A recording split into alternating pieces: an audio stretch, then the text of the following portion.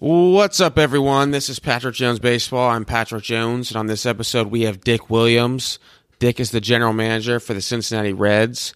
In this episode, Dick talks a little bit about what it's like to be a day-to-day general manager of an organization and what he has to do. Also, throughout the season, he also gives tips on people who might want to work in a front office someday of an organization and maybe potentially be a general manager. And lastly, he gives some of his hobbies that he likes to do. He doesn't have a lot of free time, but when he does give us some feedback for what kind of hobbies he likes. So hope you guys enjoy. Make sure to head on over to iTunes and subscribe, rate, and leave a review. Welcome to Patrick Jones Baseball. I am Patrick Jones, former professional baseball player and host of this podcast. My day job is a podcaster, and my night job is a baseball instructor. I am currently giving hitting and pitching lessons for all ages. If interested, please email me at jonesbaseballtraining@gmail.com. I hope you guys enjoy today's episode, and let's get to work.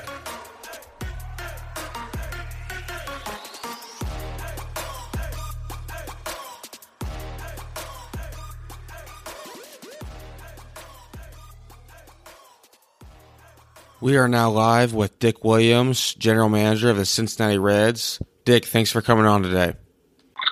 Thanks for having me. So we have a lot of current Major League players on this show, former players. We get kind of their day-to-day, what they normally do, their routine in the off-season. But what's a typical day like for a general manager in the off-season? Well, it really depends on the time of the off season. We have a real cyclical job, and kind of divides up into the spring training phase, which is real early mornings. We're outside a lot. We're on the field a decent amount, and we're usually done kind of early evening. Then you get into the regular season, and everything kind of shifts. You got a lot of night games, a lot of weekend games, a lot of work happens in the office at night, after games, a lot of late nights.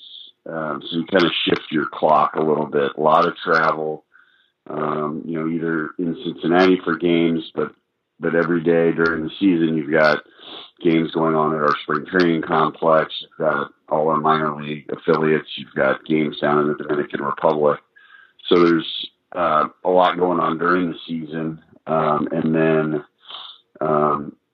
in kind of October, November, December, it's a little more of a normal 9 to 5 day job.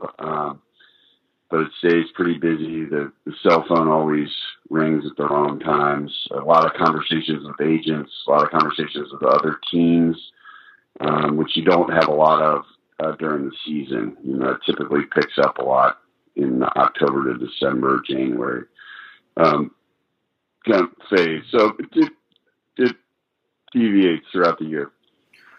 When you're preparing for the draft throughout the year, are you going and making in-house visits to potential draftees? I know a lot of scouts do that. I wasn't sure if general managers did that as well.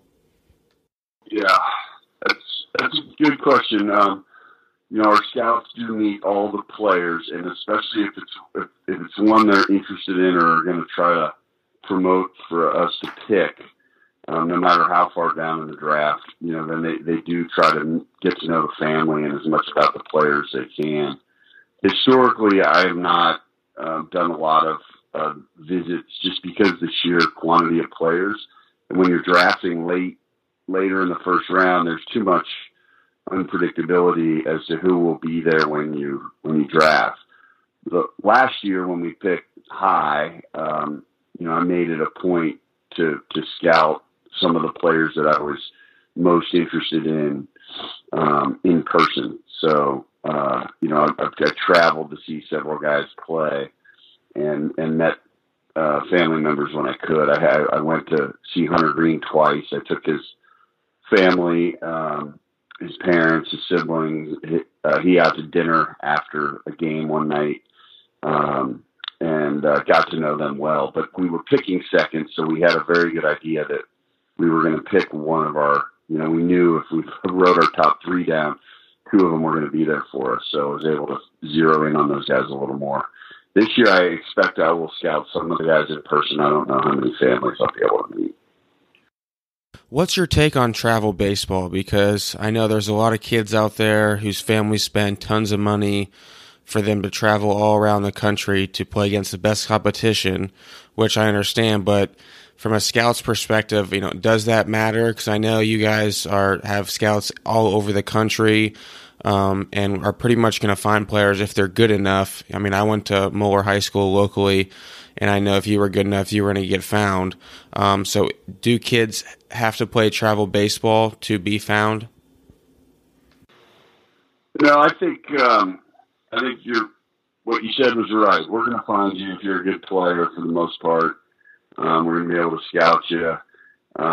It is nice to be able to see guys face better competition. So if you are if you're a program like Moeller, you're going to face good players, and we're going to be able to get a pretty good idea of your abilities. If you are in a small town and there's one team and there's no real competition, it might help to go be seen against better players on occasion.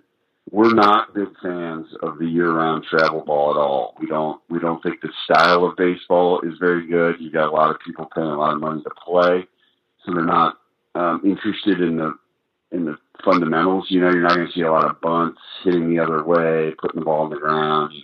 Guys they're there to get seen, so they're going to try to throw as hard as they can and try to hit the ball out of the ballpark and try to impress a scout. And they're not working on the little things, the team aspects of the game. So, that coupled with the fact that we just don't like the wear and tear year round on a player. We like guys that play other sports. We like guys that take breaks.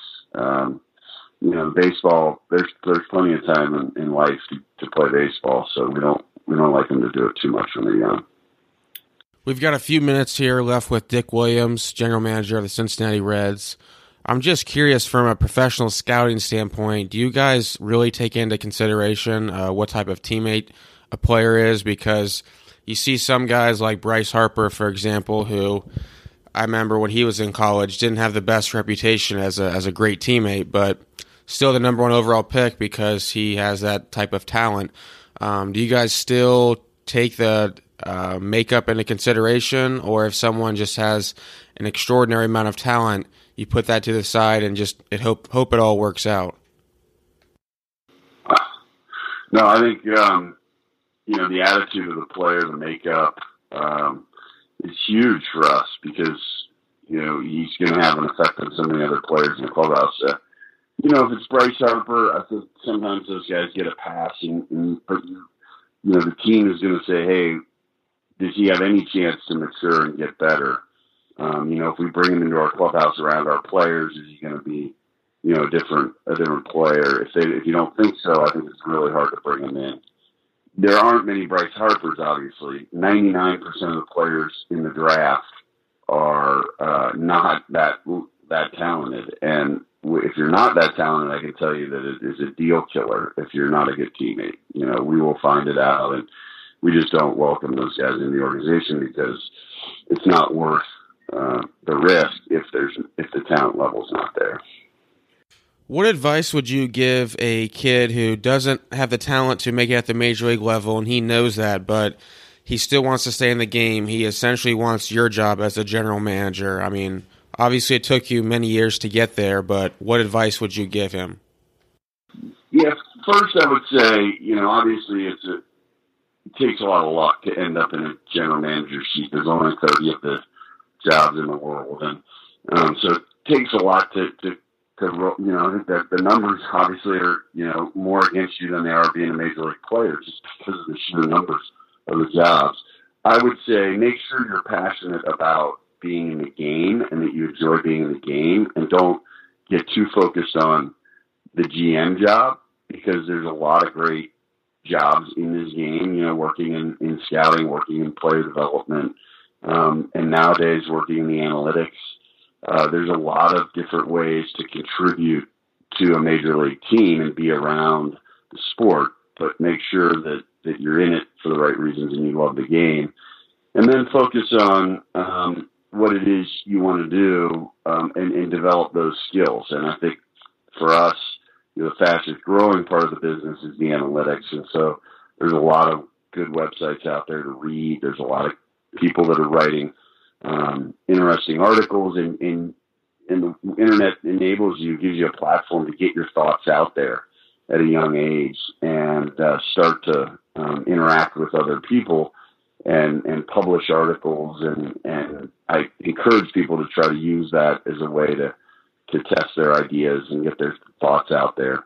But there's a lot of people that now can study probability statistics, computer programming. A lot of that is very applicable to what we're trying to do now on the analytics side of the business.